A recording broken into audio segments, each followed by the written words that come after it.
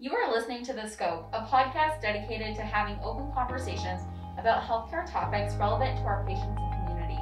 Today we're talking about making rural America healthy again. Let's get started. Today our guest is Jason Meadows, a pharmacist at Phelps Health. Welcome to our show today, Jason. Thank you for having me. I appreciate it. Yeah, we're super excited to have you. I know you have your own podcast, so we're going to try to do something a little different this time. We're filming, we're not just recording. Right. So before we get started, I would love if you would just tell us a little bit about yourself and kind of your background. Sure. Well, I'm from the area. I was born and raised outside of Cuba, so just down the road. My family has a lot of history in the area. My dad, his family moved up here from the Boot Heel in the 50s. So as soon when my granddad got back home from World War II, he was in the Navy in Hawaii, actually. And after he got back, they moved up here because they had family up here. And so that's kind of how my family got started up here. My dad he owned a sale barn in Cuba, and he had if you still sell cattle around here from the 70s through the 90s, you probably know my dad. So my brother, same deal. He worked out with my dad too. So, we have a history in the area of being cattle producers. But we also have a history of pharmacy. My brother-in-law actually owned the pharmacy in Cuba for several years, and that's where I worked at through high school, and that was the reason I went to pharmacy school. The first place. My summer jobs were, when I wasn't working on the farm for my dad, I was delivering medicine for my brother-in-law. So, I've had this connection with both worlds for such a long time. I came back here in 2000. I graduated college in 2008, worked at the hospital. That's actually where I met my wife. My wife was a nurse in the ICU at the time. We were married about a year later. I actually left, worked for my brother-in-law as a pharmacist for a year, and came back. I've been back at Phelps Health since 2010. Wow, so you just missed us that much. Missed it that much, right? Yeah, well, the big thing pulling me back now, I love my job, I love being here, but the biggest thing pulling me back was coming back and getting health insurance, Yes. Because Carrie got pregnant with twins. That'll do it. It'll do it, So it was bigger than me at that point. I had possibilities of owning a pharmacy someday that was in my plans, but being back here, and I don't regret any decisions. It was one of the best decisions I've ever made to be back. That's here. really great to hear. Yeah. I love that. So whenever you were talking about, your whole family has kind of had almost like two lives. So you've been cattle producers, but then on the opposite side of this, a lot of you guys have worked in the medical field, clinical facing, you've been pharmacists. So what has that been like for your family? Because you're doing so many different things. Yeah, you just balance. I don't think that's the right word, because I don't think that's anything you're able to achieve. But just trying to make sure that the appropriate thing gets the appropriate attention at the right time. Then you add in family dynamic type stuff to it too. You try to make sure that everything gets the attention when it deserves it. So one of the things that you do outside of work, on top of everything else that you do, is you have this podcast called Ag State of Mind, which I think is really cool. Tell us a little bit about the focus of that podcast and kind of what inspired you to begin it, because you have over 50 some odd episodes, or probably larger. 75 this week. Which is amazing. Congratulations. Thank you. Yeah, it's been, it was something where I've been wanting to combine the two somehow, my perspective on agriculture and my perspective in healthcare, for a really long time now. And it was something that I probably wanted to start sometime when I was in college, but I never really could figure out how. And then same when I was going through trying to figure out both ways. But then I got really interested in mental health care. I thought about maybe there's some way to make some sort of integrative care team here at Phelps Health. That was never more than an idea in my head. But then I just decided, hey, what's the best way I can just reach the most amount of people with a single effort, but it also be coming solely from me, and I think the podcast was the best way I found out how to do that. That was in 2019. And I never thought that it would be, I thought I would get make 8-10 episodes, and then we'll see after that. But it took off. It got so much traction, people paying a lot of attention it's kind of blown up on it. It really has. That was never something I anticipated, and led to me meeting some really great people and having some really, really interesting conversations and insightful conversations. And I think it's something that's helping people out, and not only is it helping people out, it's helped me out too. I didn't say this, but I've been very, very frank about it in my podcast and in my writing and everything, is that I've had struggles with my own mental health.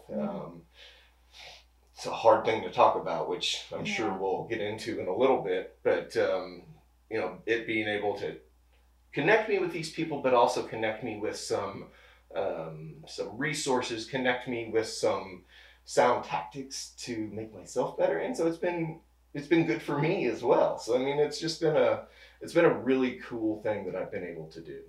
Yeah, I think whenever I was looking into what types of questions am I going to ask for this podcast, how do we make rural America healthy again? Man, that's so broad. Mm-hmm. And I started looking up specific questions about farmers and rural America in general, and it was really difficult to find resources because I'm from Salem, Missouri. I'm from a really, really small town as well. And so I think what you're doing is really probably resonating with a lot of people who are in similar situations as you and I. Mm-hmm. So I think one of the first questions I want to ask to just dive right in is, what are some of the challenges that we often face in healthcare settings in rural communities? I think the biggest thing is, so when you see this from like an outside looking in, you see it as, small community, small town, doesn't need that many providers. But what we don't understand is we serve such a big community. Rolla, let's take Rolla, for example. Mm-hmm. It's 20,000 people, one hospital. That seems like it's enough, right? Yeah. But it serves all these outlying areas, and they're all funneling in here, and it's not hard to run out of providers, run out of stuff to do, where that's maybe not the case in an urban area where I feel like the providers load matches the population. And I feel like that's something that that's one of the biggest things that we're dealing with. Another thing that we're dealing with is just as far as mental health care is concerned, is the willingness to be treated, to be seen for it, because there's such a stigma that is surrounding that, and people don't know necessarily how to go about that, or that they should go about it. And that's a huge obstacle that healthcare providers in a rural setting have to face. I mean, it's because we've been taught and been conditioned to believe that we have to take care of ourselves. We have a very independent, strong spirit, and that's good. I mean, that's a thing that doesn't need to be discounted, because it's got us through a lot of hard times. But in the same breath, it doesn't lend itself to trying to get outside help very often. So it's almost like a paradox.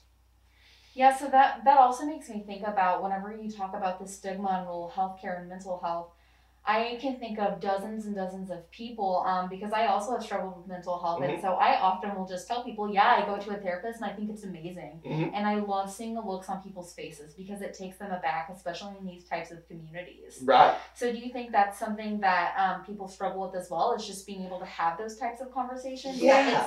It's not a bad thing to want to take care of your mental health. And I'll take it a step further, is people don't even necessarily know what counseling or therapy looks like. I was having a conversation with a woman today who reached out to me. She's actually in Denver now, but she's from a small farming community in Kansas, and she said, something that I think is needed among the rural population is for someone to sit down and kind of lay out what therapy or counseling may look like, because it's probably a bit different than they have in their mind. So I mean, that's a little bit of I didn't think of that perspective until I talked to her today. And like you're saying, you've been to see somebody and talked about that experience. More people talking like that and making see, hey, normal people do Yes. this, right? It should be normalized. Exactly. It should be just like going to your primary care provider to make sure that, your body is functioning correctly, because your mind is part of your body. Well, that's the thing about it. I mean, it's why, you would not fault somebody for going to see their primary care for high blood pressure, diabetes, high cholesterol. Brain health is no different. Behavioral health is no different. In fact, it's maybe more integral because it controls everything else. I mean, it's a lot of things stem from that, and it should be at least paid as close attention to. Yes, one example I always love to talk about, we did a podcast last year with Pam Gray, and she talked about, stress and anxiety and all these things, they directly affect like your weight and how much you eat or how much you exercise. And if you don't take care of your mental health, it's going to affect your physical health at some point in time. Yeah, and that's what I've been trying to get across with the podcast too, is, health is it's a holistic topic. It's not something where you can separate, let's take care of our mental health now, we'll take care of our physical health in a little bit, or vice versa. Yeah, you can't put it in boxes. Yeah, it's not. I mean, it's an interconnected system where everything works together. So as you've been doing all of these podcasts, because you just said that you've done your 75th one, so you've gained all of this knowledge from all of these, rural communities and these farmers, and I know you even did one, I think that was overseas, right? Couple, yeah. Yes. Yeah. So from talking to these people, what are some of their examples of how rural areas can kind of help improve the health of their communities? Well, be a leader, I think, is the big part of it.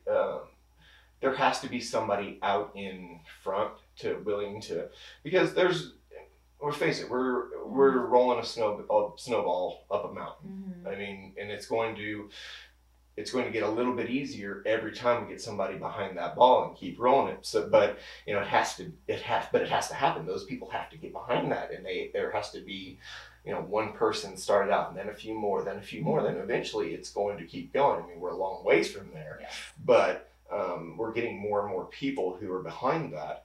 And I think that's the key, is showing people, normal people like you and I, showing them that these are normal things to talk about. It's okay to talk about it, and it's okay to share your struggles. And I think that's a big part of the problem, that people aren't comfortable sharing their struggles. They're comfortable sharing the easy parts, but the hard parts is not so much the case. And it makes them feel very vulnerable, but at the same time, if they know that it can really help somebody out, I think the community spirit of rural America will shine through.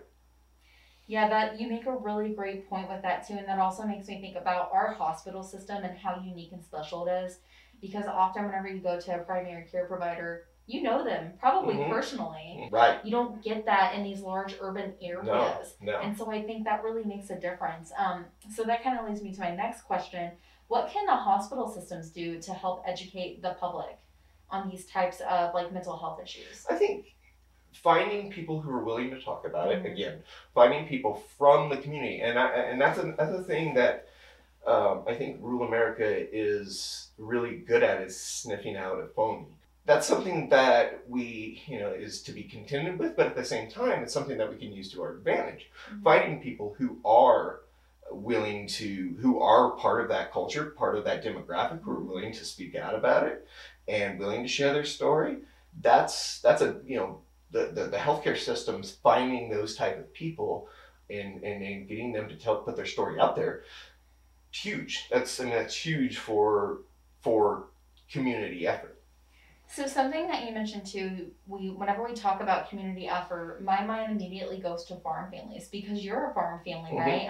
My family, they date back generations in Salem as well, and so I think about how many of my family members probably don't have access to health insurance, or they don't come in until it's too late and they've already had a major cardiac event, at which point they probably could have prevented if they would have taken care of their mental health, or if they would have just gone in to see a PCP.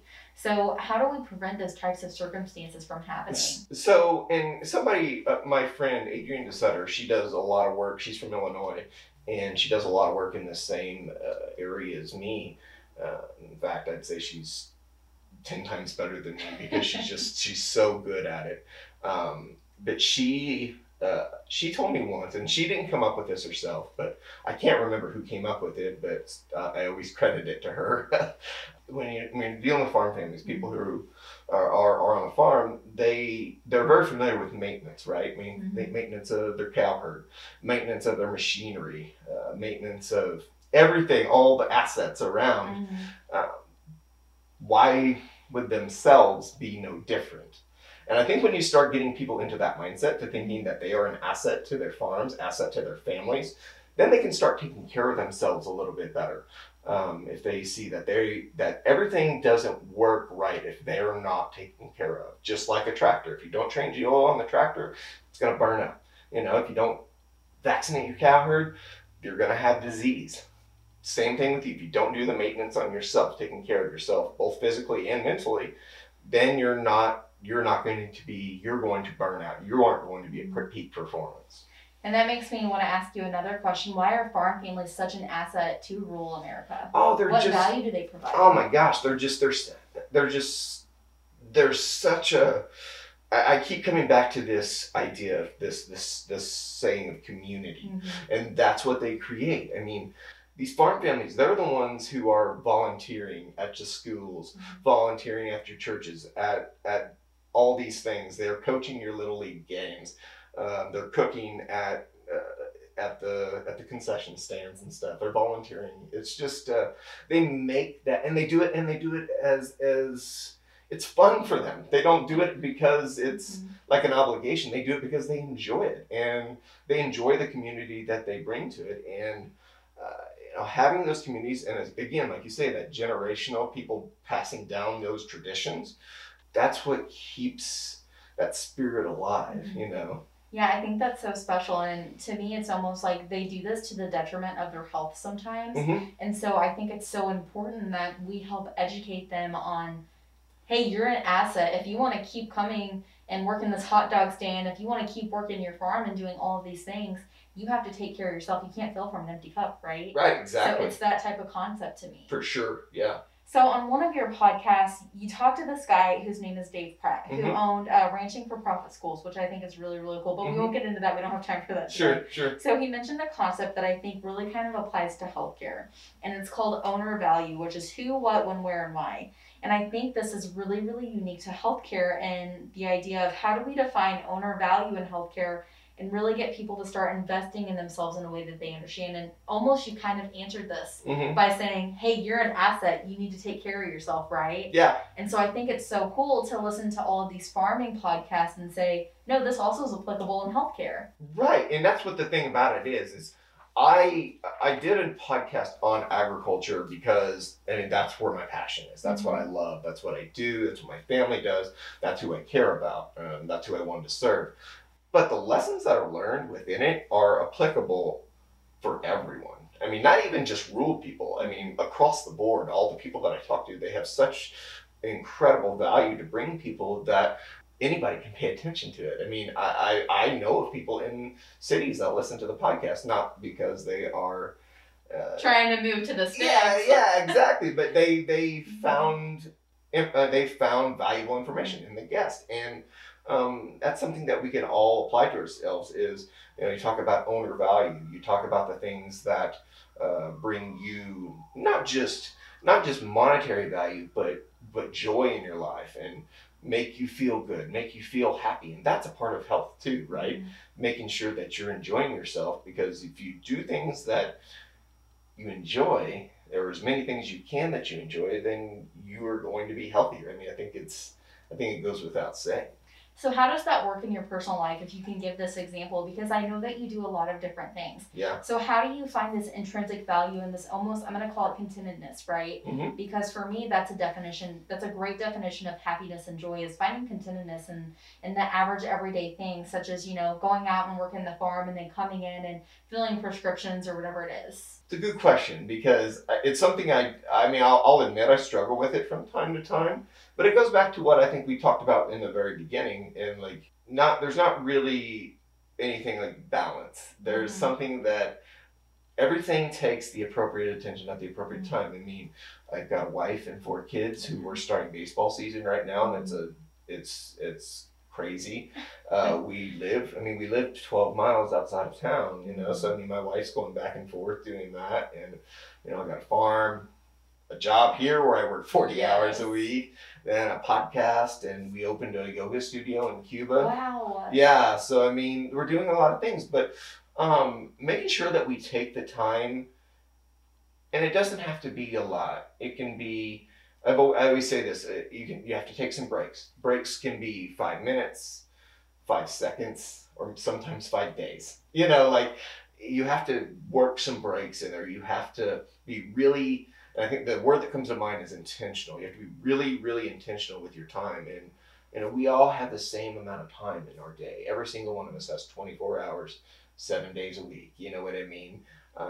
It's up to us how we spend them. And I found myself being much more intentional with how I spend that. I don't know the last time I watched TV. You know what I mean? Because not that I can't say that I don't have time for it, but I don't want to make the time for it. There's other things that are more important to me. Mm-hmm. So there's this analogy that it's actually more like an anecdote that Dr. Stephen Covey talks about. The big rocks in the sand. Have you ever heard this? Yes. You know what I'm talking about, where the best way the only way that you can make sure you get those big rocks in that bucket is to put them in first. Mm-hmm. So the big rocks for me are obviously work, my family, farm, podcast, yoga studio, mm-hmm. and church. All those things. Those are my 6 big things. Making sure those get fit in first, then the little things can slide in between them. But if I don't get those in first, and that's for every single person to decide what's important to them.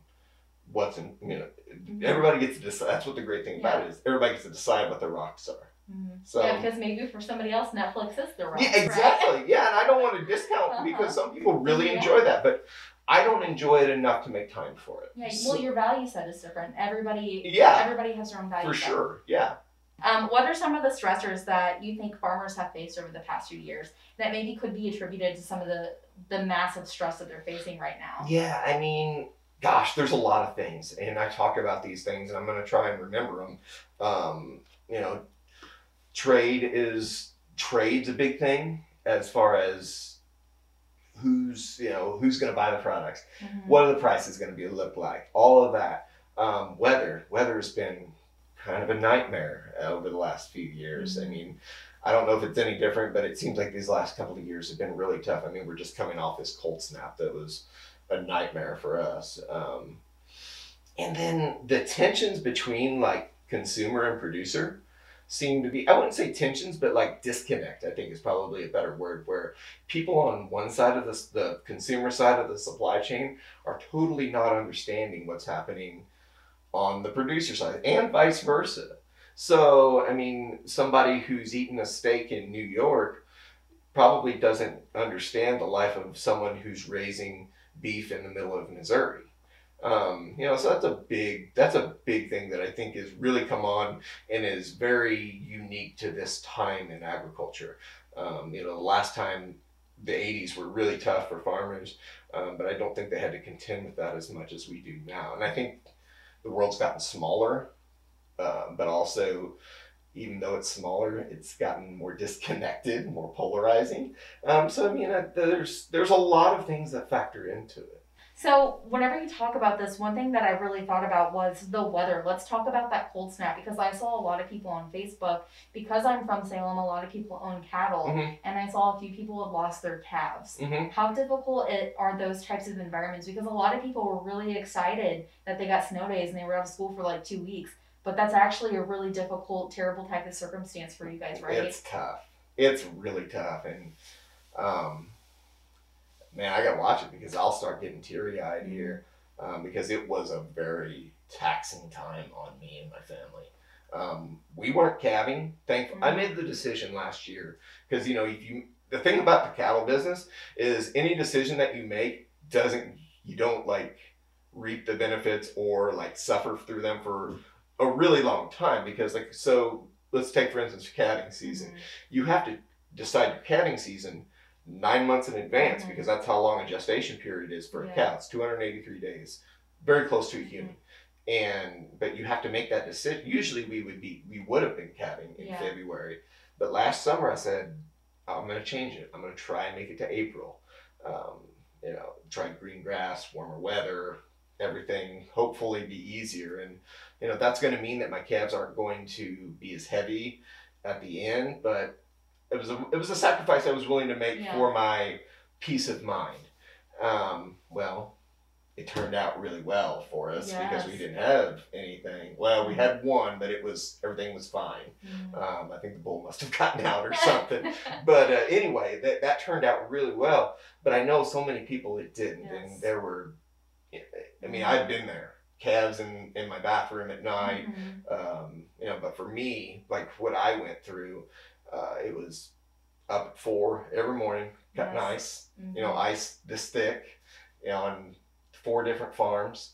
Then thankfully my kids were out of school, so they could do some stuff when I was at work, and then I'd come up back and I'd do it all over again. It was 14, 15-hour days, and it would have been longer if we would have been calving, So, man, that was really, really tough on me, tough on our family, tough on a lot of families like mine, because a lot of people lost animals. Not just calves, cows too. Like, we were talking about, the ponds freezing and cows falling through the ice, losing them. And it's just like, it's hard enough anyway. Things are hard enough as they are, but then to add something, a freak weather event like that into the mix. Yeah, and then you go back to this idea of, mental fortitude, and a lot of people as farmers think, well, it's fine, we'll get through it, we've always gotten through it, but I think it's okay to take a moment and say, this is really tough and this is really difficult, and I think it's okay that our family isn't okay right now. We've been working like 100 hours a week. Yeah, and I mean, that's the thing I had to do myself. It's just like, you have to, there's this saying in the military, I wasn't involved in the military, but I know a lot of people that are, it's called embrace the suck. You just kind of got to recognize that things are tough, and if you recognize that things are tough, don't sugarcoat it, don't put it away, but recognize that it's tough, acknowledge that, and then get through it anyway. That makes it much, I don't want to say easier, but you seem to get through it better. Yeah, it's interesting listening to you say that, embrace the suck, because I have a list here, and it's pretty long of, some of the farm family stressors, like physical and mental chronic health problems, not just for, the person, but for their whole family. Depression, anxiety, suicide, injuries, opioid misuse, loneliness, social isolation, because a lot of times you're out by yourself cutting that ice, right? You don't have anybody with you. Inhibited decision making, lack of access to health care, postponement of preventative care, because who else is going to cut that ice? If your kids are too young, you don't want to send them out by yourself, or if your father's too old to do it, or whoever it is, you know what I mean? Concern of inability to pay for medical care costs. We run across that all the time in rural healthcare because Phelps Health serves a 6-county region, and we run into that on a daily basis. And then juggling on and off work, because not only do you own a farm, you also work a 40-hour work week, and your wife also owns a business, and then you also have 4 kids who are managing sports at the same time. So I'm reading this list, and in my head I'm like, how do you do it? You just do it. You just do it. You accept the lifestyle, right? I mean, there's sacrifices that are involved in it. We we had to tell one of our kids that he's not gonna be able to he's gonna play baseball, but not travel baseball. Because we all have to have limits, right? Yeah, and that's a huge commitment. It is, and it's all about having your boundaries, right? Yes. Boundaries are a huge thing, and it's hard for me because I grew up, even though I'm the youngest of 5, I basically grew up as an only child because I was so much younger than my siblings. So, like, I never heard no a lot. You know what I mean? And here you are saying no. Yeah, exactly. So, like, I have zero perspective on that as a child. So it's difficult for me as a father to put those boundaries on my kids because they weren't put on me very much. I mean, for a reason, you know what I mean? I mean, my mom and dad wanted me to have the best childhood they could, but, it's different. Yeah, different circumstances. Totally different circumstances. And, but, it's good. They recognize, in fact, we were talking just this week, I think, and I can't remember what sparked the conversation.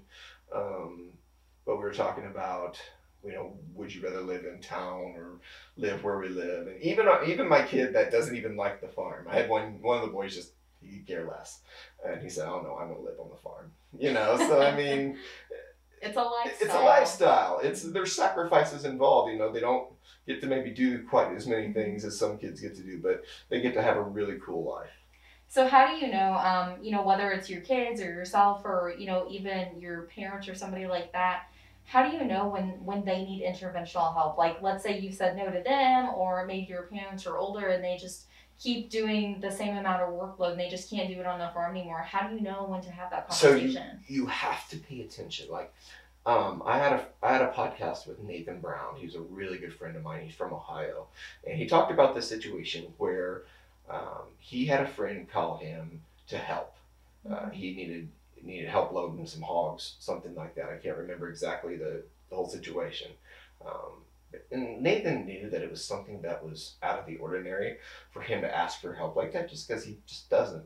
Well, it turned out loading the hogs wasn't that big a deal, but instead he wanted to talk about his stressors. He wanted to talk about the things that had been bothering him, family issues, financial issues.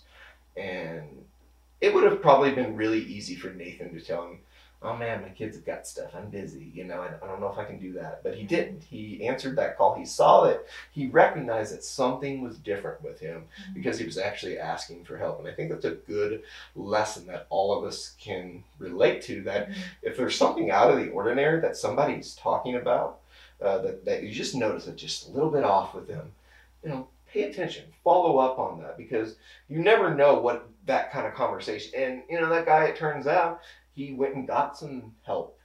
He went and he became a spokesperson for their local counseling service in Ohio. And so I mean, it was a great thing they did, just because Nathan recognized the need to help out a friend. And I think that's something we can all, again, recognize, that when somebody's in need, answer the call.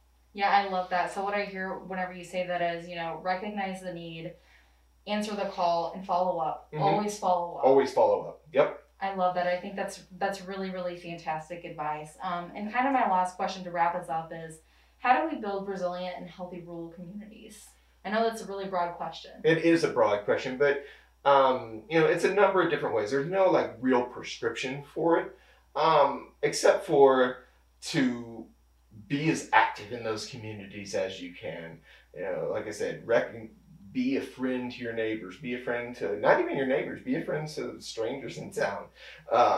Let everybody know that you're there to help, because that's what it takes. It takes people who have that community spirit to build something like that, and to continue the tradition that we have of these strong rural communities, because they're the backbone of American life. I mean, I know more and more people are moving to urban areas, but I feel like the foundation of modern American life was built on rural communities. Yeah, I would echo that. I lived in Springfield and we moved back here. So it's really cool to grow up in these types of communities. I think that's really special. And that's another thing that you almost made a point for me there, in getting people who are here, who go away, getting them to somehow come back. They go away, get an education, but oftentimes they stay away. But trying to draw those people back into these rural communities that are going to, not necessarily, I mean, it'd be great if all these mental health care professionals would do that. They all just moved in. If they all moved back, that'd be great. We know that that's not necessarily, but to keep attracting as many people back to the rural communities after they have left to obtain training of some sort. I think that's going to be a big key going forward. Yeah, I agree. Thank you so much for being here for this conversation. Yeah, I think it was a really important conversation to have, and I want to continue having these types of conversations. Awesome. Thank you. I appreciate the opportunity. Yeah, so thanks so much for tuning into The Scope. If you liked our show and like to know more, check out HuffPub.org.